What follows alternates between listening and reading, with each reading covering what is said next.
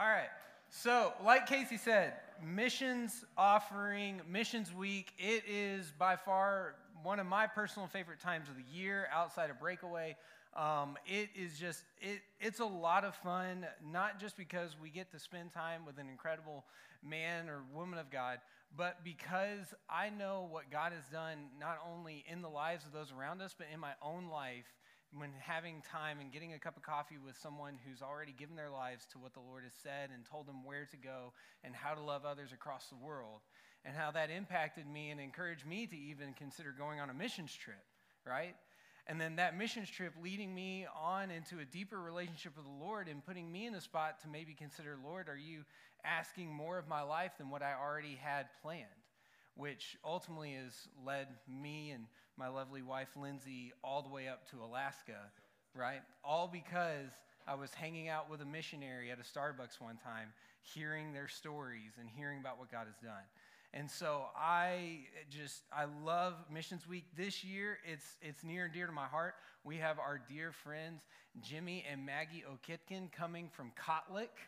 They're going to be spending that week with us, and we're going to be hearing some incredible stories from these people who have just loved the villages around Western Alaska, and we're going to have the opportunity to bless him and his family and his ministry. And so I just encourage you, you're asking me to give up something. Ask the Lord, be like, God, what is something you're asking me to give?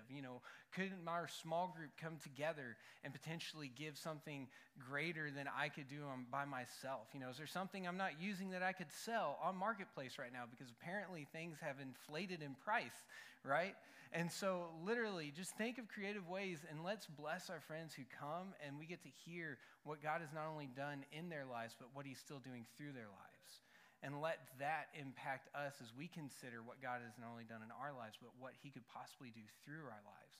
Not just here on the campus, but even throughout the world, right? Awesome. So tonight, the past couple weeks, we've been walking through a fun few conversations, a series that we've called Commitment Issues, right? It's been really cool, and it's been great. Paul talked a few weeks ago just about the value of Jesus, and Crystal killed it last week talking about sin and temptation. Y'all remember that? When I loved what she was saying, it's the decoys of the devil and the strategies of a savior. I thought that was so cool. I was taking notes furiously. But it's been a fun time. We felt led by the Lord to talk about these things because ultimately we wanted to have a conversation on what are some areas when it comes to our relationships with God that are keeping us held back or are hanging us up from experiencing the full, purposeful relationship with Christ that he would intend to have with us, right? And so that's what we've been talking about. And so tonight we're going to continue that series. And before I jump fully into what we're going to talk about, I want to go back a couple weeks. Many of you guys, how many of y'all went to Breakaway a couple weeks ago, right? Yeah, like a solid chunk of us. It was a great time. If you didn't go this year, it's okay. You can go next year. Unless you're graduating, then that's okay. You'll come eventually. Anyways, during Breakaway, our friend A-Rod, who came to share with us, there was a moment, he didn't spend the whole weekend talking about this, but there was a moment when he mentioned there's 4 different roles that God fulfills within our relationship with him, right? And so I'm going to roll through those really fast to kind of set the stage of our whole conversation tonight. The first role that A-Rod shared is that God, or Jesus, fills the role of he is our Savior, right? Now, this one we've actually heard a lot. It's pretty simple enough, and it basically is just stating that Jesus or God, he is our Savior, or that our salvation comes from him, right? The second role that we find that God is described in is that he is our friend. And this comes in at a close second to us hearing about him being our Savior all the time, and that is because it's really popular right now in order to talk about our relationship with God being something real, right? And the Bible does talk about God being our friend. And so we've heard this over and over again, and it's very easy for many of us in this room to have an idea or a basic understanding of what it means to have a friend, and that our relationship with God is like that of a friend, So we hear that role a lot. So he's our Savior, he's our friend. The third role that A-Rod had mentioned was that he is our bridegroom. Okay, now this is where it starts to get a little tricky, okay? This is where the Bible talks about this quite often, that Jesus is the bridegroom and that we, the church, or the body of believers, are the bride. And so it gets a little interesting to think about, but it's more relatable because many of us in this room, we understand what the concept of marriage is, right? In fact, I would go so far as to say many of you in this room desire to be married one day, right? You're probably looking around at who you'd like to marry one day. And so at that point, yes, it's interesting to think about Jesus being our bridegroom, but we have some type of basis and understanding of what that actually means, right? The last role, and this is where we're going to have our conversation tonight, the last role that we talk about God fulfilling in our relationship is that he is actually our Lord, right? And so tonight for, kind of this part 3 of a commitment issues conversation is we're going to talk about lordship. What does it mean for God to be Lord?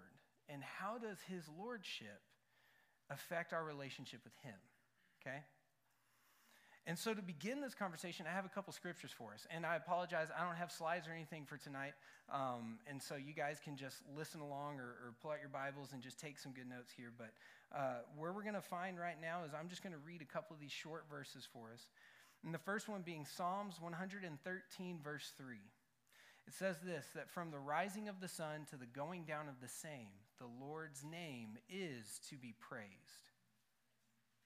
Following that, the next scripture I have is from Psalms 24, verse 1. It says this, the earth is the Lord's, and the fullness thereof, the world, and they that dwell therein. You recognize here, King David is the one who's ascribed to writing most of the Psalms. And if you listen to whether it was song or poetry and you hear the words that are used here, these aren't just simple suggestions that saying, oh, the sun is rising, I guess we should probably, praise the name of the Lord. But no, David's vocabulary here is very clear. It's from the rising of the sun to the setting of the same, the Lord's name is to be praised, right? You follow that with the earth is the Lord's. It's not him saying it might be the Lord's, but that it is the Lord's. So what does it mean for God to be Lord? As I mentioned, it's pretty difficult for us to understand lordship without all the other roles that we've already talked about.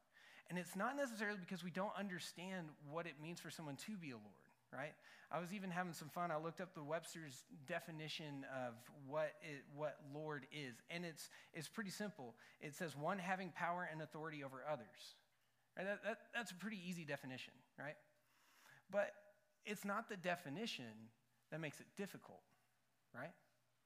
It's actually how we feel about someone being the Lord of our lives, right? Think about this with me real quick. When was the last time you watched a superhero movie? Right? Last week, a couple days ago, last night, right? We are living in a day and age where there is no lack of a superhero flick, whether it's a movie, TV show, whether you're a fan of Marvel, DC, some other random type of superhero no one's ever heard of, right? Like we are just overloaded with superheroes right now, right? Now, let me ask you this question. When was the last time you watched a movie about a good and honorable king? Kind of hard to think about, right?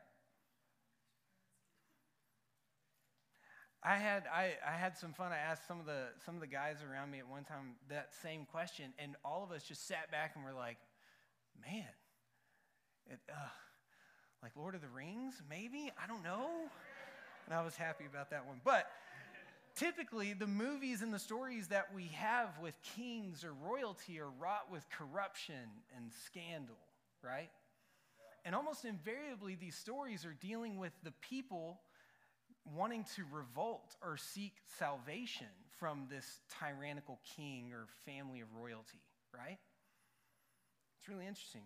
Maybe, this could be based on the fact that we are, from an American culture that was founded upon a group of people uniting themselves to revolt against the king, right? We call it the American Revolution, right? Like maybe that's the reason, but one of the reasons I'm wanting to describe this right now is because at the core, our like Western American mindset directly rebels against the thought of there being a singular authority over us that is commanding us on what we should do, or worse, telling us who we should be, right? I began to think about this even more so in my own life, and I kept, thinking about it, that honestly, I personally, I don't really enjoy having someone tell me what to do without a good reason for it, right? And I was reminded of this story I had.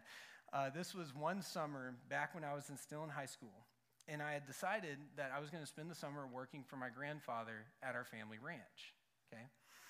And so I got up there, and I was really looking forward to it, and I was going to learn all of the ins and outs of what it meant to take care of the family ranch, okay? Whether it was working the cows, plowing a field, building a fence, whatever my grandfather, who I affectionately call Peepop, whatever Peepop told me to do, that was going to be my job because I was learning, right? Well, one day, we were going through the pasture, and we stopped, and Peepop looked over at me and goes, "Kevin?"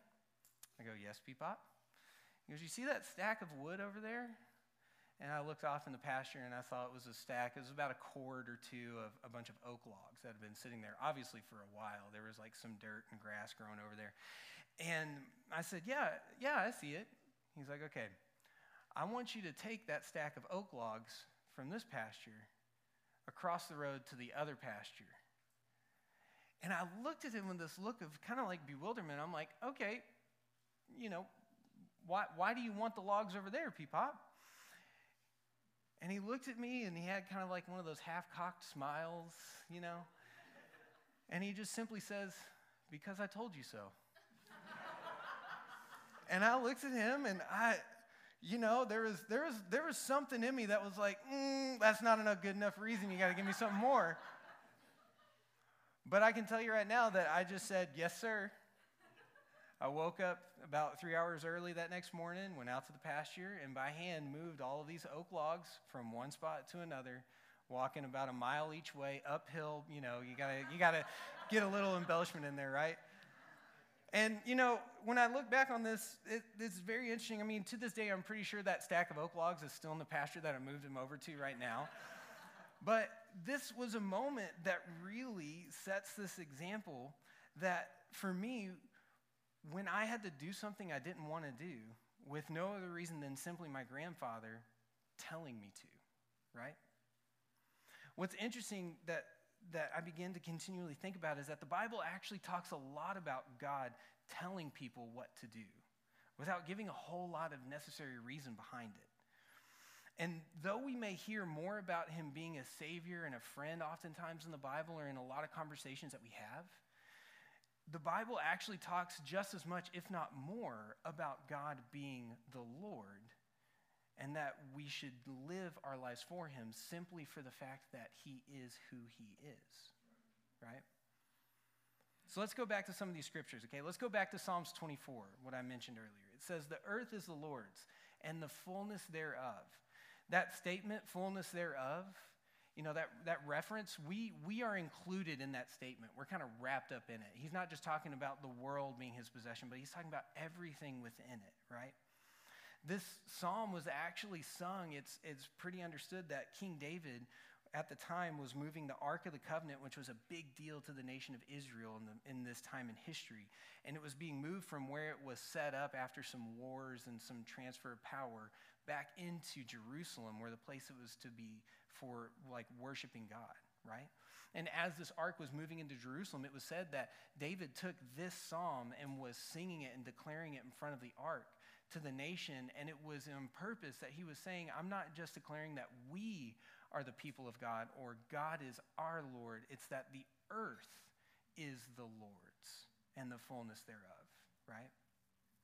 We can keep going. We can find more verses about this. Isaiah chapter 45, verse 22 says, "Turn to me and be saved, all the ends of the earth, for I am the Lord, and there is no other." And the prophet Isaiah here is speaking on behalf of God to the nation of Israel, declaring to them that their salvation is not dependent on their circumstance. It's dependent on his being, right? It was not a suggestion to be saved because he could save them. It was a command to be saved because he is the only one who can save, right?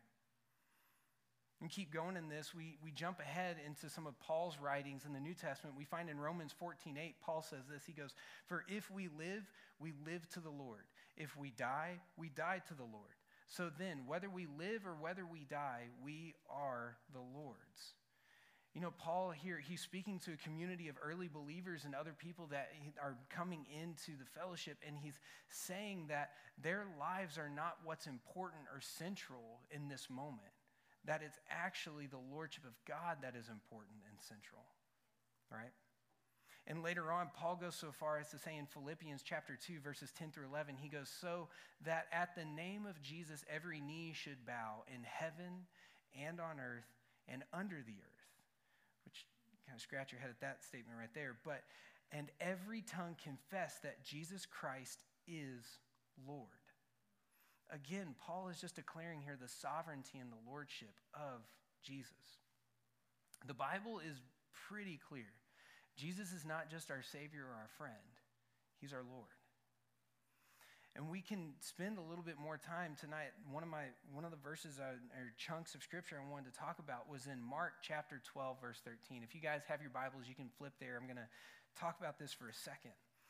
Because what we find here is there's a moment where Jesus he's approached by some Pharisees, some religious leaders who know a lot about, the law of God and what it means for someone to be the Savior that was to come.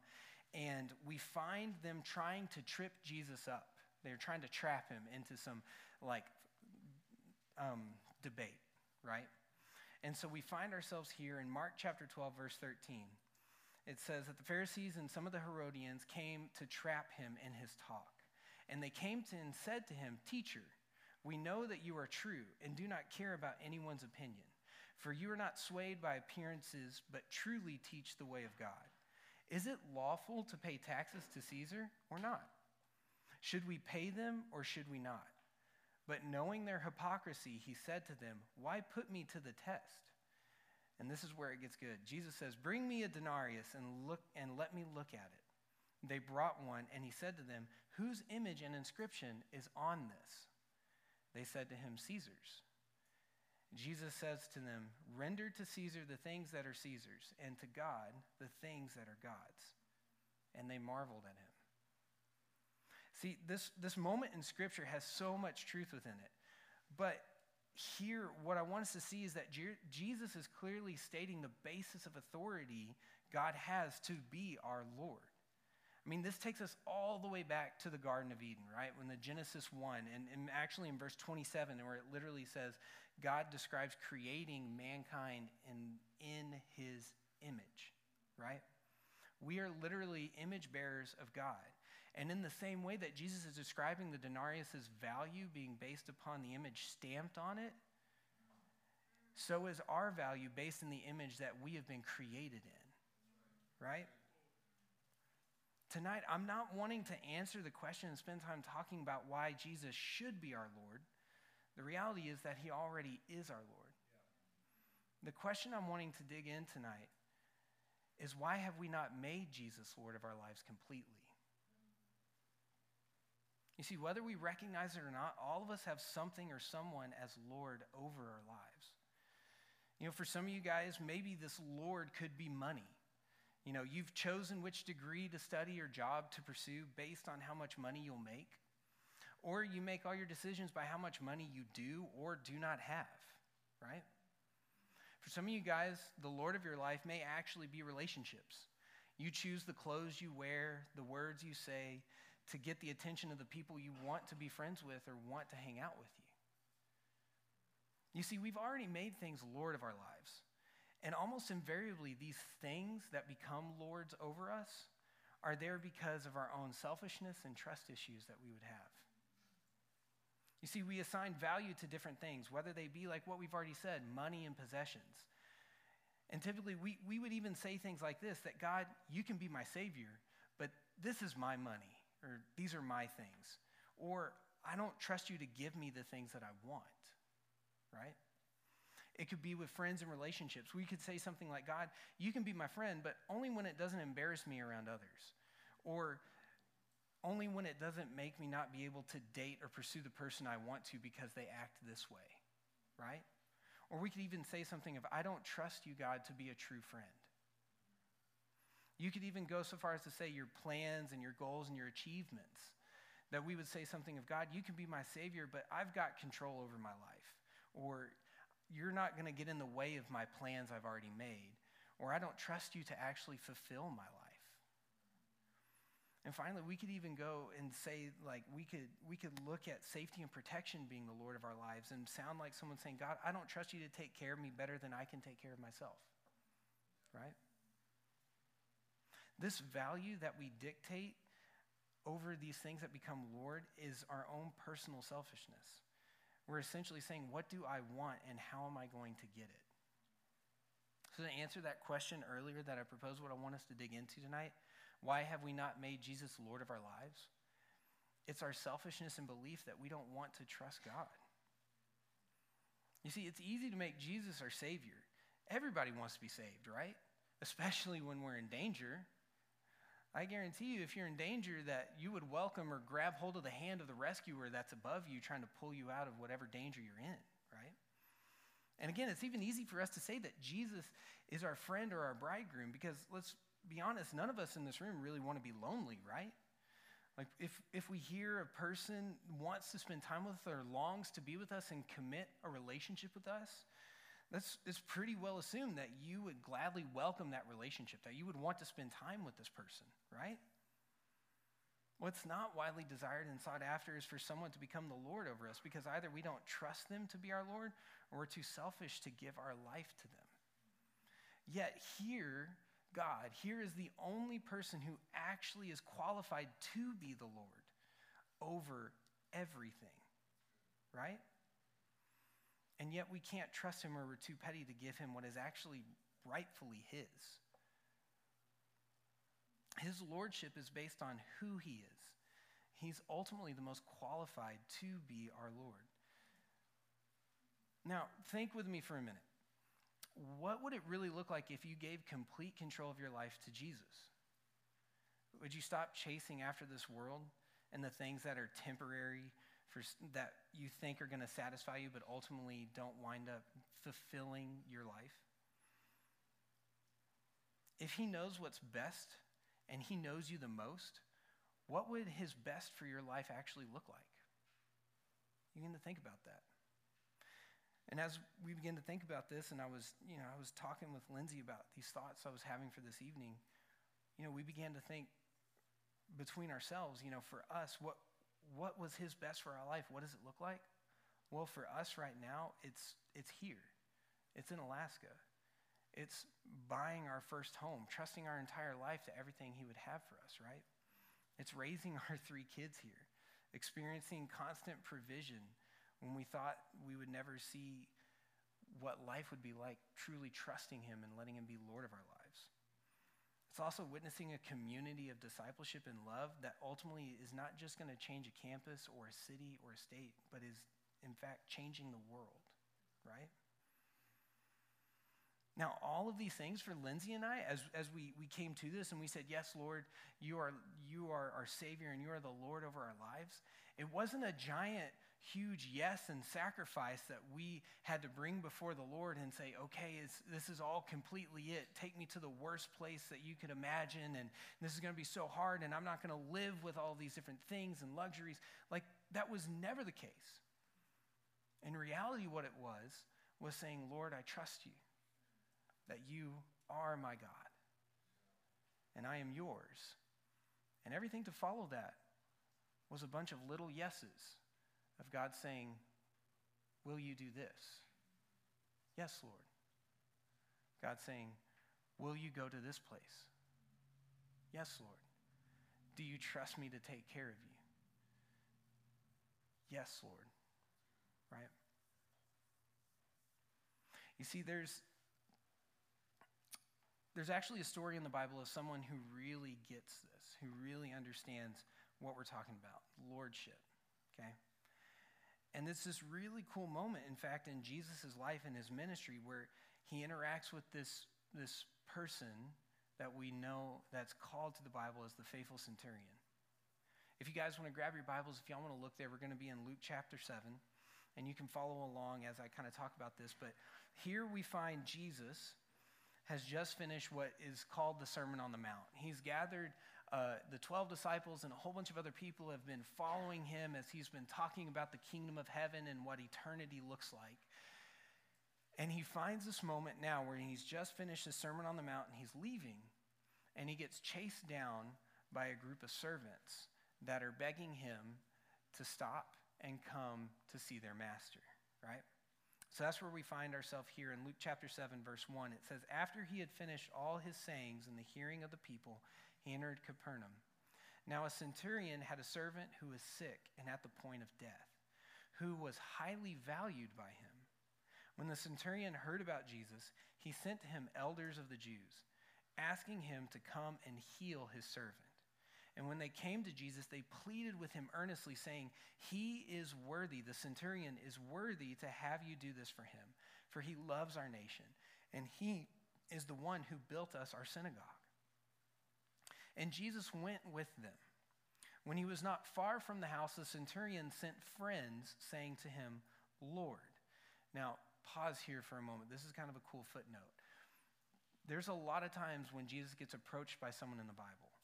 And oftentimes when he's approached by someone, they either call him teacher or master. This is one of the first times where we find someone actually approach him with the title Lord, right? This is interesting.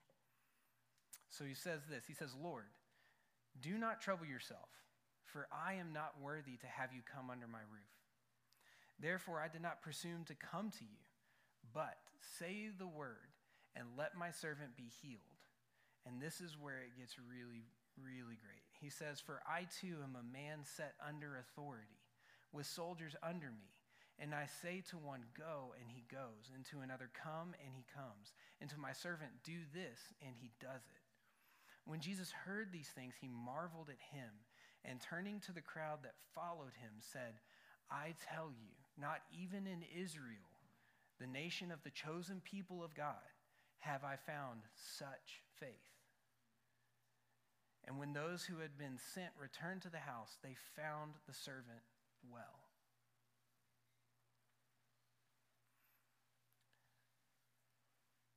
You know, a couple days ago, as I was thinking through this conversation and thinking through these thoughts, this was not the verse that came to mind. This was not the portion of Scripture I had imagined talking about tonight. But I have been reminded of this because there is this beautiful moment where here is a man who's not even been raised in this culture, this nation of the Israel, the chosen people of God, right? Who Jesus has come out of as the Messiah, the Savior for not just this people, but the world. And he has this understanding of who Jesus is from all of these stories and all these interactions and all this news he's heard about this man traveling through this nation, right? And based on these stories and this news and probably some encounters some friends had with him that had come and shared with the centurion, he has the understanding of what it means for authority and lordship. To understand that Jesus wasn't just some holy man or some wise man that was walking around the towns and sharing things and saying, hey, it's probably a good idea if you give your life to Jesus, why don't you come to the water and get baptized? But had enough understanding of authority and lordship and assigned that to Jesus, knowing that just by Jesus' word, it didn't even matter if Jesus was in the same room as the person who was sick, but just by his word, as in the same understanding he would have, that just by Caesar's word, armies would move, nations would crumble, right? In that same way, just by Jesus' word, bodies were healed. The dead was raised. And salvation has come. I mean, it's crazy to even think. Jesus didn't even refer to his closest friends or disciples that were around him of men being of such great faith. Those like Peter, James, and John, those that were known to be the closest to Jesus, they were known to be close and to be loved by Jesus, which is beautiful, and I'm not wanting to downplay that at all. But here we find Jesus declaring someone who wasn't even a part of his own people of having greater faith than anyone else because he understood something. He understood lordship. It's the same Lord that created the universe by speaking that here healed the servant by his word, and that even now is greatly to be praised and is worthy of our lives, right? Alex, if you wanted to come back up, friend, you can go ahead and head this way. You know, lordship it's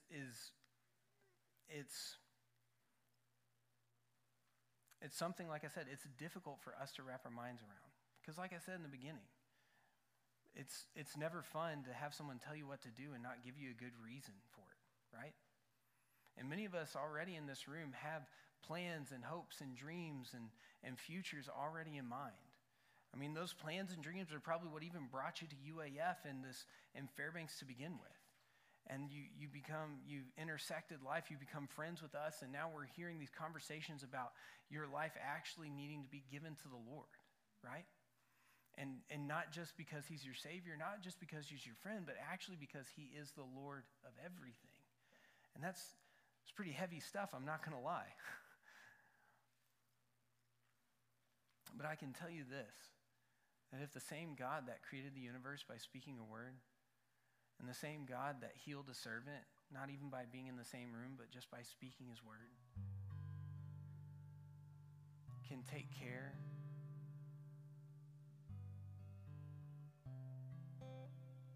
it's very easy for us to say that he is the most qualified and he is the only one truly worthy to be our Lord, to have the rightful ownership over our lives, right? You know, one of our dear old dead guys or gals, one of our dear ODG friends says it like this, that unless Jesus is Lord of all, he's not Lord at all, right? You see, at the core of tonight, I believe that if we begin to treat Jesus as Lord, not just as Savior, not just as friend, but treat him as Lord, if we begin to interact with him on this, if we talk about him that he is our Lord, and if we understand his role as being our Lord, that we make him the integration point of our lives in which everything else is filtered through, we'll witness the true purpose of life. We'll witness true fulfillment. And that purpose of life, that's being his, both in this world and in the next to come, right? So how do we even begin to do this? We talked a lot about lordship, giving our lives to the Lord. Well, I have 4 things for you guys. How do we begin this process? How do we surrender to the lordship of Jesus? First, I would say this, it's simply listen to what he says. If you want to go through after tonight and really begin to ask a question like, okay, Lord, how do I make you Lord of my life? How do I surrender more? You can jump into the book of Luke in chapter 10, verse 27, where he says this, Jesus tells them, you shall love the Lord your God with all your heart, with all your soul, and with all your strength, and with all your mind, and your neighbor as yourself. It's the beginning of this. And second to that, if you want, you can go into Matthew chapter 5 through 7 and read Jesus' conversation about the Sermon on the Mount, what it means to live a life given to the kingdom of heaven, right? So the first thing is to listen to what he says. The second thing that I would tell you guys is to look for time to spend with him. Sit down and schedule time in your day to spend in prayer with him. Spend time reading his word, read the Bible. Spend time talking with those that you know have had thriving relationship with God for years and years, right? Talk to your friends, talk to those in your small group about what it means to spend time with God. So listen to what he says. Look for time to spend with him. The third would be live like he is your Lord. Make God the integration point of your life. Let every decision be filtered through the desires and plans that Jesus has for your life instead of your own. And if you don't know what those desires and plans are for your life, I guarantee you if you begin to spend more time with him, you'll begin to learn what they are, right?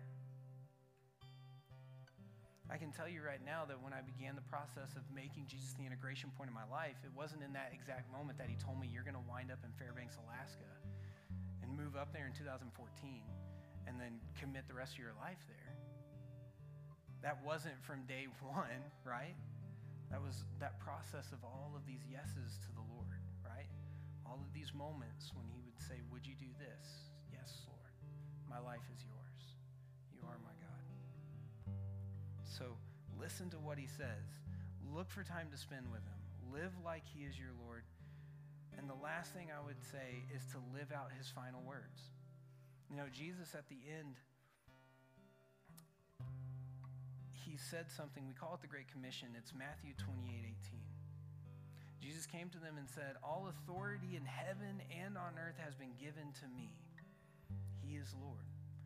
And he says, go therefore and make disciples of all nations, baptizing them in the name of the Father and in the Son and the Holy Spirit, teaching them to observe all that I have commanded you. And behold, I am with you always to the end of the age.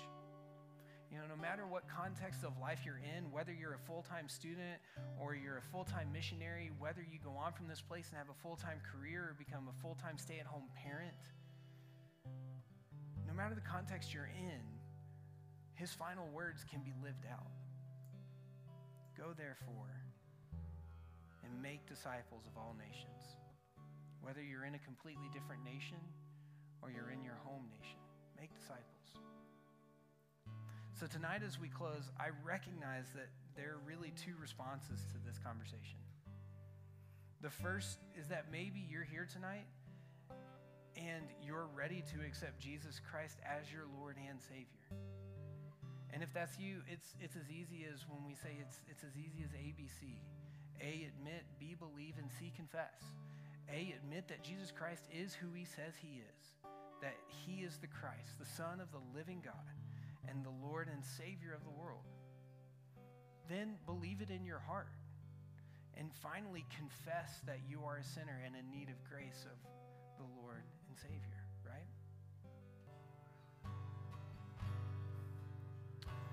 Jesus, again, we thank you so much for this night, God.